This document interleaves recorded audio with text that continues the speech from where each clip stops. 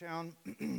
We talked 2 weeks ago about how running with the 9 is easy, and we asked the question, will we be like the 1? And the story that we looked at in Luke was the story of the 10 lepers, 9 of which ran towards the priest so they could be declared healed. They could reintegrate with their family and friends and celebrate all the things they miss celebrating, like tasty Thanksgiving. But the one returned to Jesus, and the one gave thanks and praise to Jesus.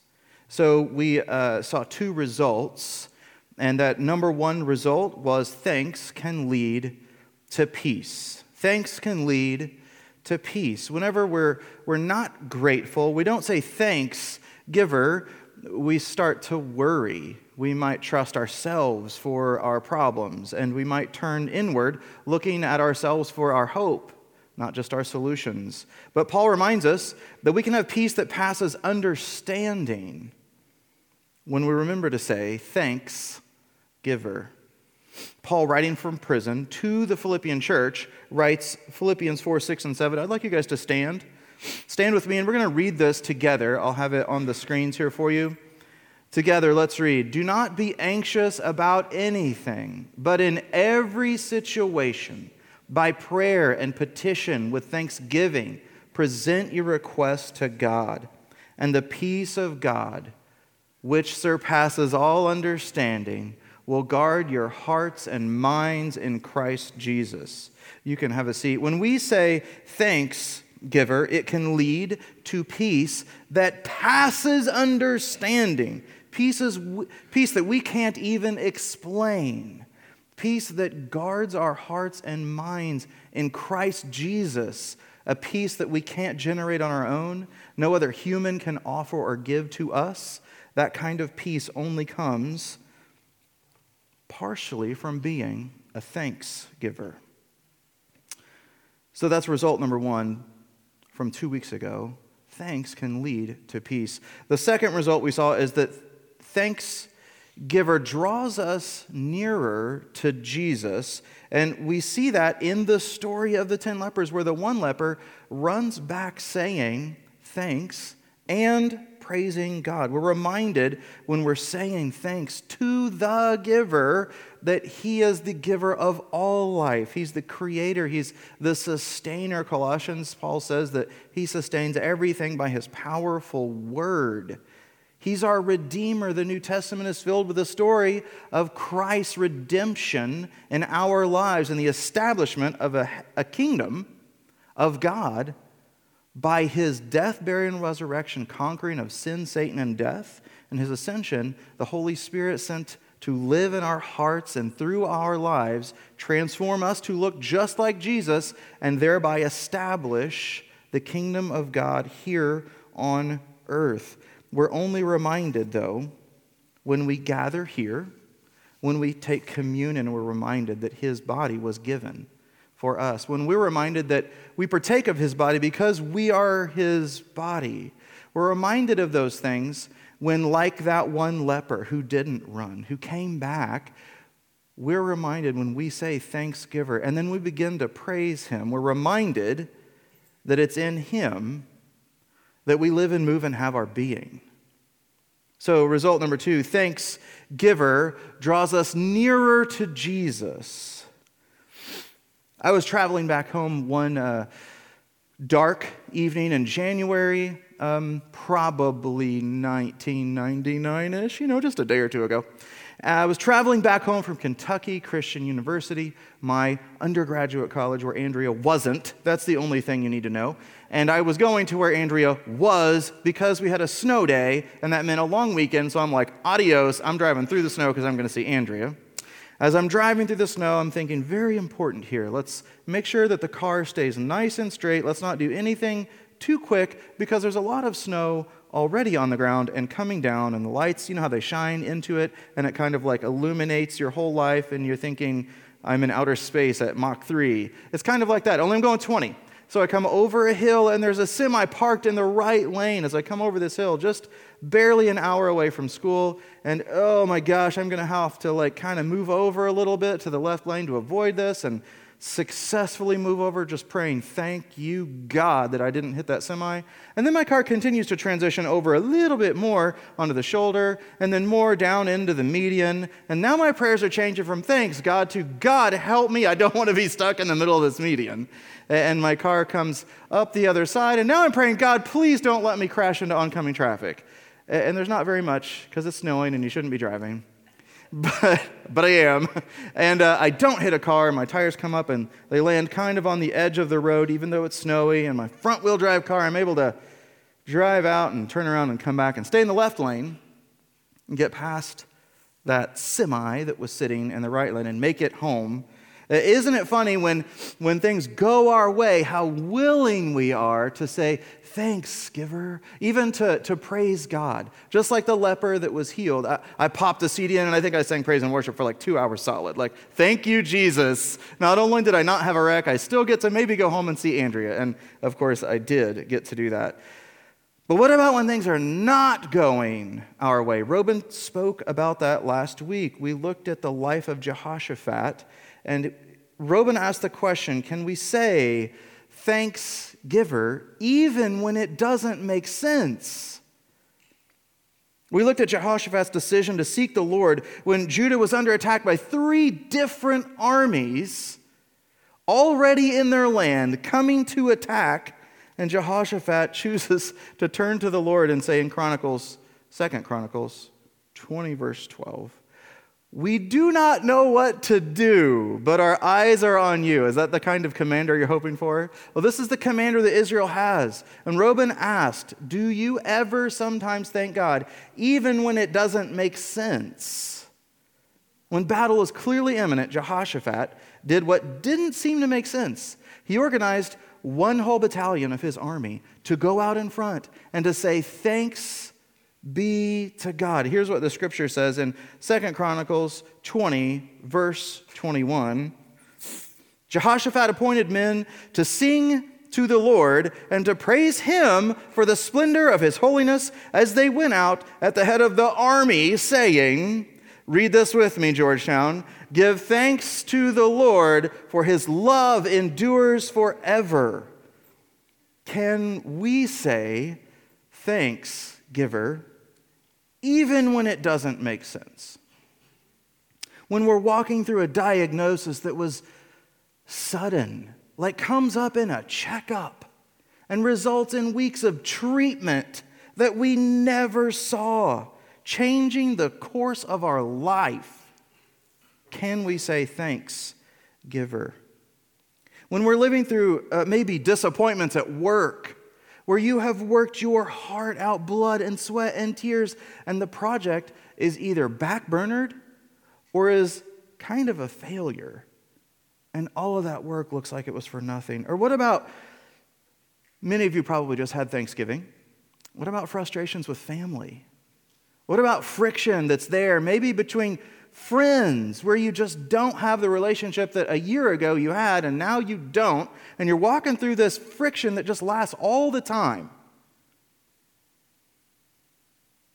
Maybe it's like you're going down the highway and it's so easy to say, thank you, God, I didn't hit the semi, and then all of a sudden you're in the median and maybe you're headed towards oncoming traffic, and it's a lot harder to say thanks, giver, and to praise God for the fact that he's your creator and sustainer. It's a lot harder when we're in the middle of the trial, the testing, the pain, or the persecution.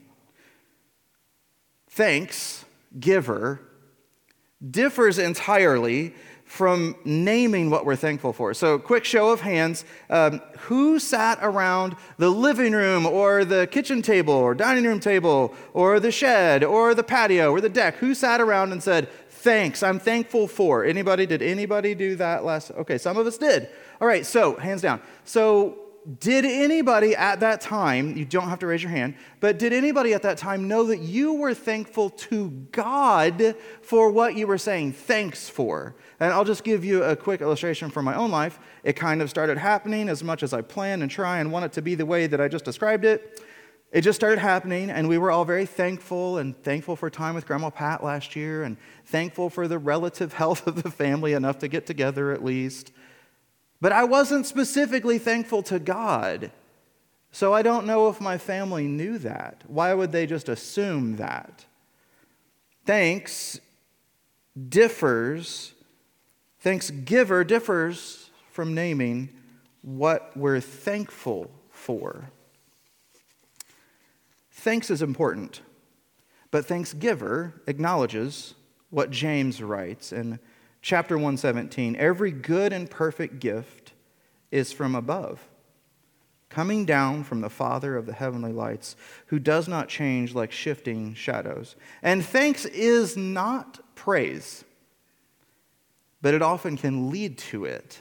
So let's describe thanks and praise quickly. Thanks is gratitude for something we've received.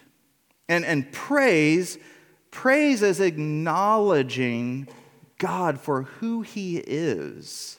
So thanks, acknowledging what we've received. Praise, acknowledging God for who He is. So many of you know, and this is just an example really quickly, many of you know Robin is retiring next year. He'll be happy to hear there was no cheering. That's great. There'll be a mixture of thanks and praise.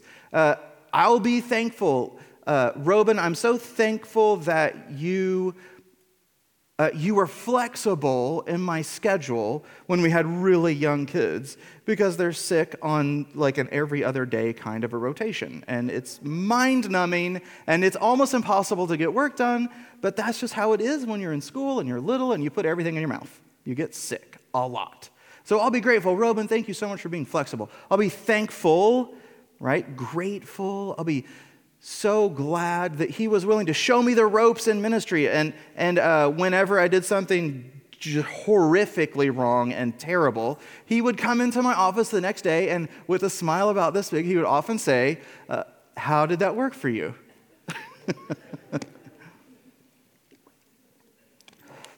But there'll be some praise too.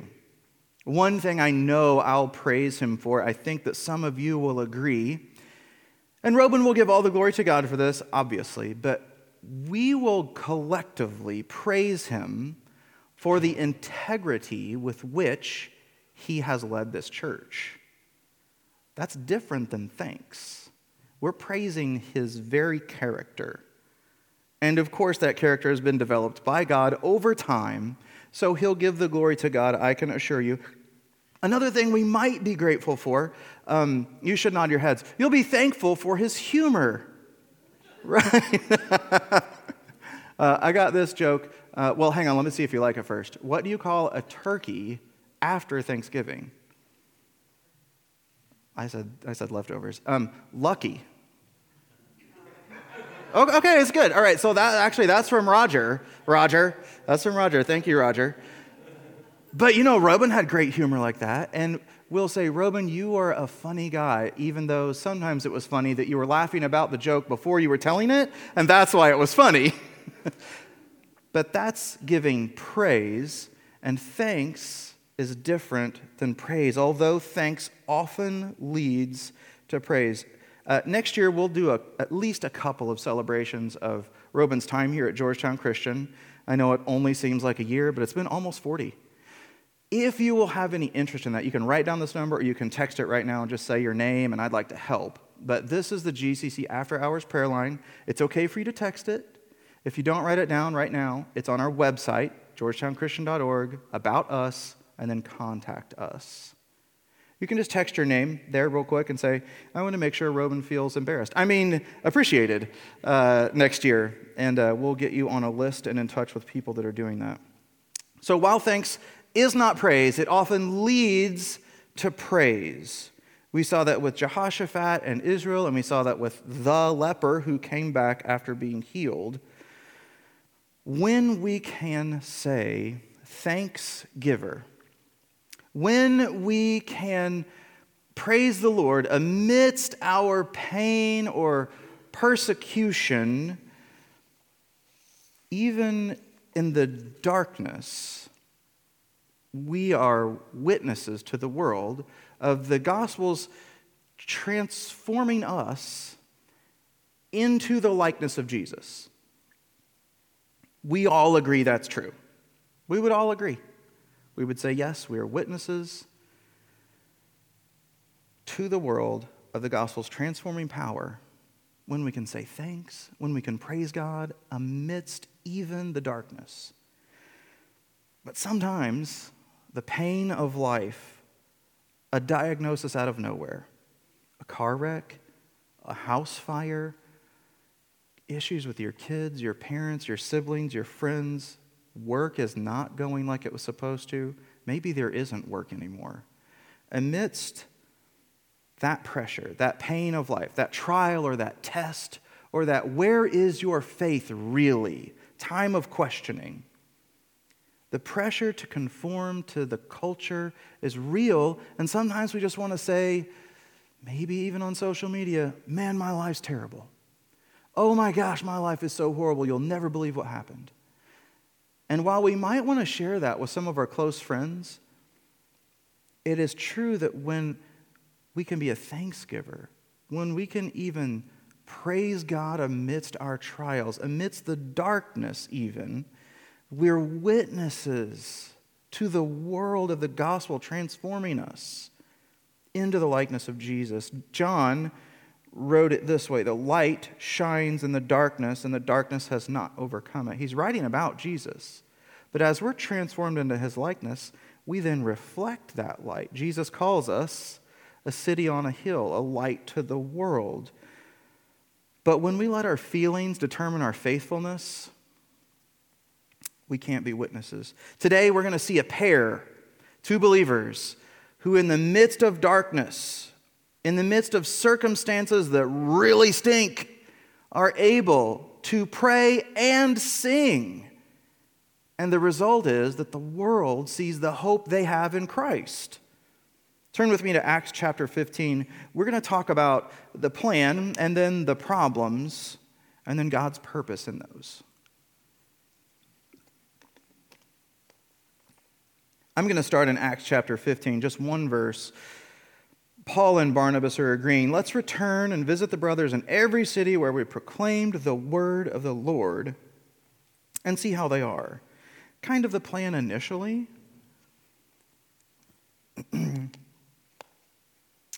It's just getting a little dry.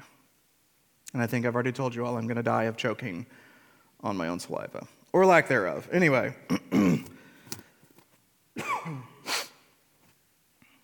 Then we see after Paul and Barnabas have decided that's a great idea, we've got our first problem. That's that they don't agree on John Mark. They don't agree that he should go with them. So he goes with Barnabas. And Paul chooses Silas. You could call it the first problem. You could call it the first road bump. I don't know what you call it. But then after that problem, Paul experiences a call. That's in Acts chapter 16, which is where I hope you'll follow along with me. I'm going to do some summarizing and some reading for the purpose of this point today. In verse 9, and a vision appeared to Paul in the night. A man of Macedonia was standing there, urging him and saying, come over to Macedonia and help us. And when Paul had seen the vision, immediately we sought to go to Macedonia, concluding that God had called us to preach the gospel to them. So let's go through some of the problems now. They've got the call from God to go preach the gospel. Some of the problems are chapter 16, verse 13. And I may be reading something in the text. You get to decide whether I'm doing that or not. And on the Sabbath day, we went outside to the gate of the riverside, where we supposed there was a place of prayer. And we sat down and spoke to the women who had come together. Now, Luke doesn't write it this way, but because I believe Luke didn't allow his feelings to determine his faithfulness. He was with Paul and Silas, and at this time, I believe Timothy. They didn't allow that. We don't read that in the text. But they could have had the pressures of the world torn down the character of Christ built up in their hearts. They could have said, oh man, God called us here, and now there's not even a synagogue, because everywhere we've gone so far, not true. Most of the places we've gone so far have had a synagogue, but this is the first time we've been called in a vision by God to go preach the gospel to the people in Macedonia. So we're called by God, and we get here, and there's really not the way that predominantly we've been sharing the gospel. That could have been a big problem for them, but their feelings didn't determine their faithfulness. Now, what about when a plan takes more patience? A call takes a little more effort and a little more grit than we're really up for. This is a test for Paul, and I don't know. I'm kind of curious whether he passed this or not. All we have is facts. It doesn't really give us a judgment, so we're not totally sure where Luke stands on this. In verse 16, we pick up some more problems that they dealt with. As we were going to the place of prayer, this is after Lydia's been saved. Her household has been saved. They've given their life to Christ. They're Christians. They're going back to that same place to continue meeting with those people that meet for prayer, and we're going back to that place of prayer. We're met by a slave girl who had a spirit of divination and brought her owners much gain by fortune telling. So she's like a little profit center. She followed Paul and us, crying out, "These men are servants of the Most High God who proclaim to you the way of salvation." And she kept doing this for many days. Paul, having become greatly annoyed, turned and said to the spirit, "I command you in the name of Jesus Christ to come out of her." And it came out at that very hour. I don't know, because the text doesn't say Paul was right or wrong, he was good or bad. It just says that's what happened. And then subsequently, lots more problems, because Paul has now disturbed the Pax Romana. Now let's all just courtesy laugh. Pax Romana, because Pax Romana was like Roman peace, which I'm only beginning to get the humor of the phrase as we just read and read and read the New Testament. Paul was drug into the marketplace because he disturbed the peace. And that's a super high crime. Because in Rome, if there was anyone disturbing the peace, then Rome would come in and make sure there was peace by killing them. They would just crush them. They would be dead and totally decimated. And now there's peace again. So it's Roman peace. But Paul's disturbed it because he's disrupted their economy. He's cast this spirit out of this poor girl. And so he's brought before the magistrates in the marketplace, which was typical of where you would gather to produce at least an initial, you might call it an arraignment, to where charges would be filed, and then we would confirm that, yes, you're going to be held for these charges. So the magistrates meet, and they say, yes, indeed, you have disturbed the peace, you've caused damage to their business, even though you've freed this girl. And then they throw them into prison. After they strip them of their clothes and they beat them with rods, they throw them into prison. When the plan takes more patience than we anticipated, do we let our feelings determine our faithfulness? When the testing continues, do we forget who's in control? Do we forget who said, "All authority in heaven and earth has been given to me, and I will be with you always. I will not leave you"? Do we forget that when we're in the middle of a trial?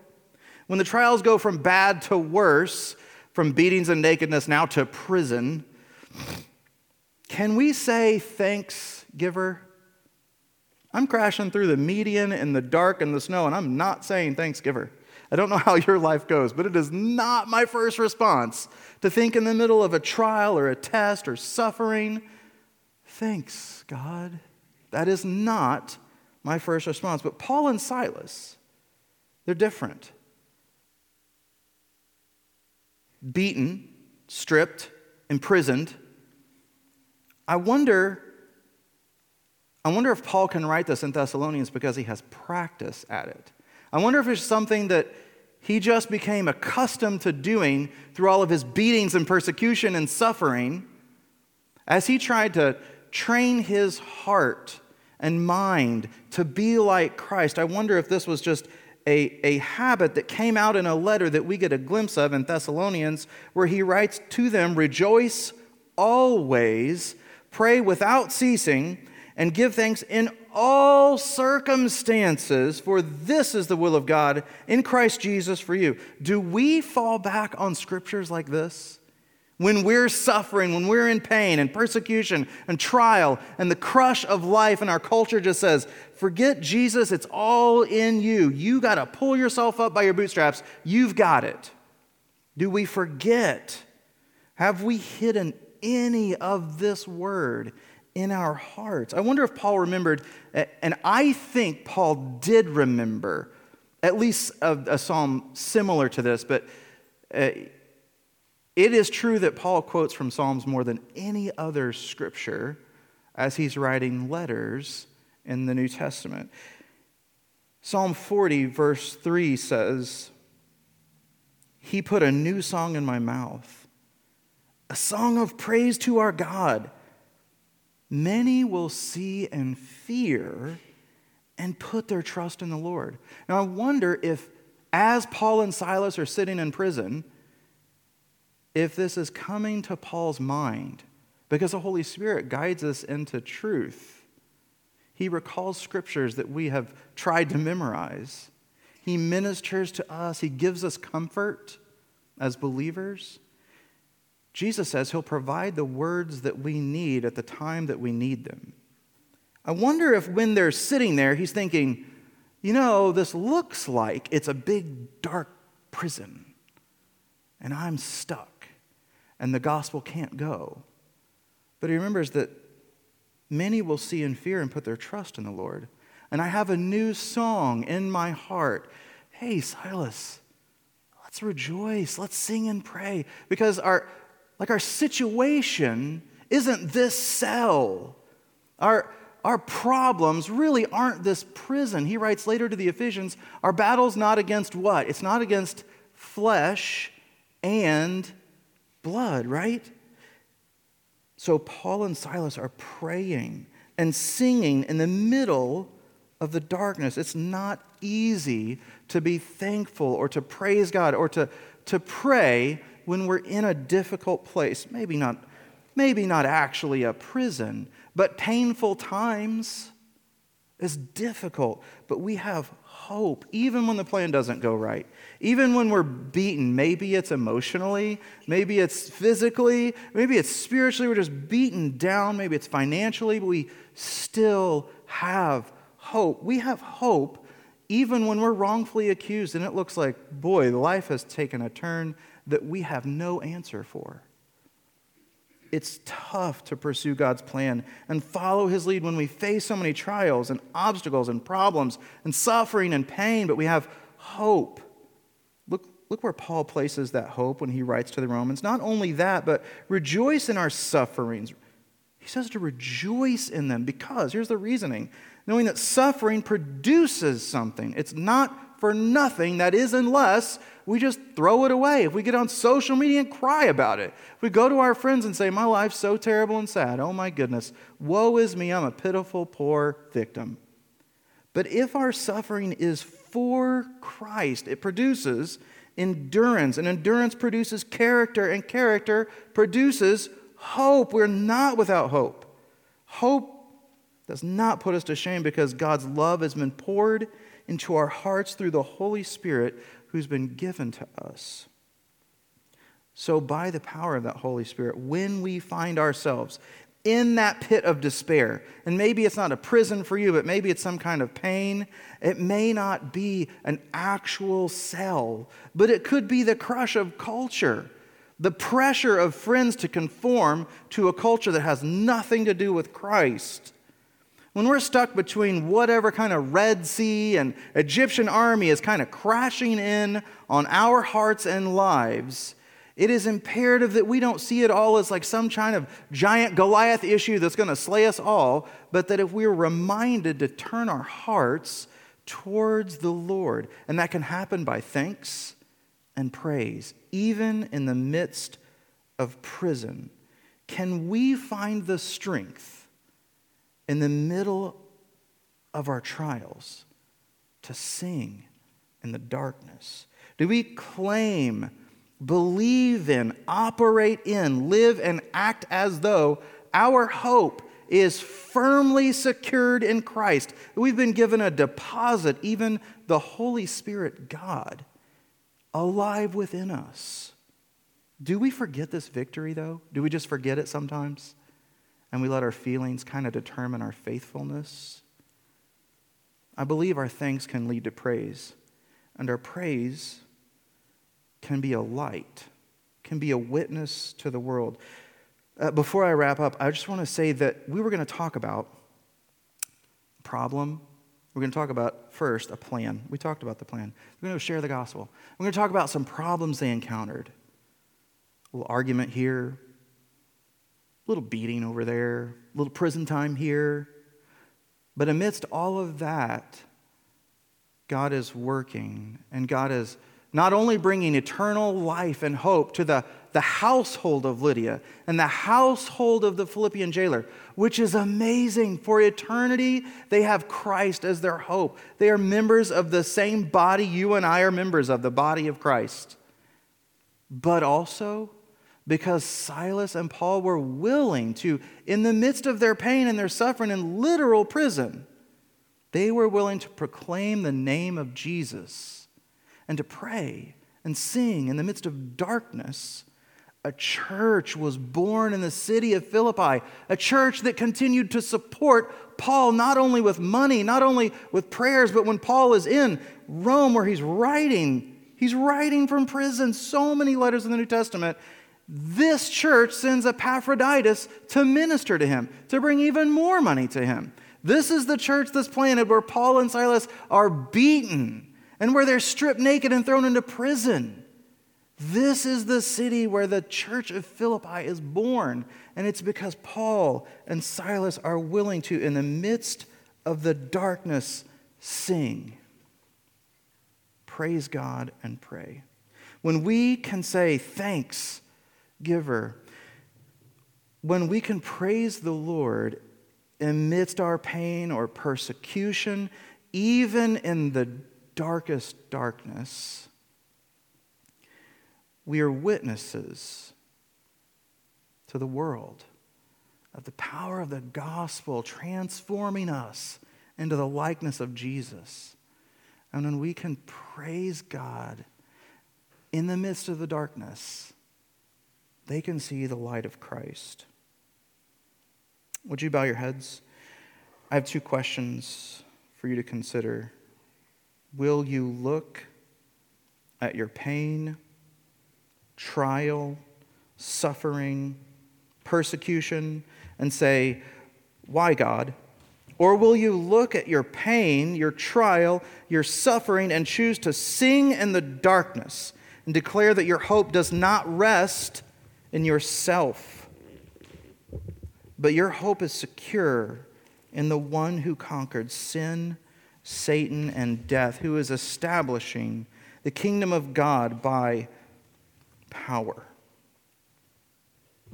Father God, would you give each of us the courage to sing in the darkness, to say thanks when it doesn't make sense, and by our acknowledging you for what you've given, to draw nearer to Jesus and to have peace that passes understanding. And that by all these things we may be led to praising you, be it in the darkness, be it as life is crashing off the road and through the median, be it as we're marching into an army that we're actually noticing now is 3 armies, and our defeat is certain, but we choose to march into those armies with praise and with thanks to a living God in whom we place our hope.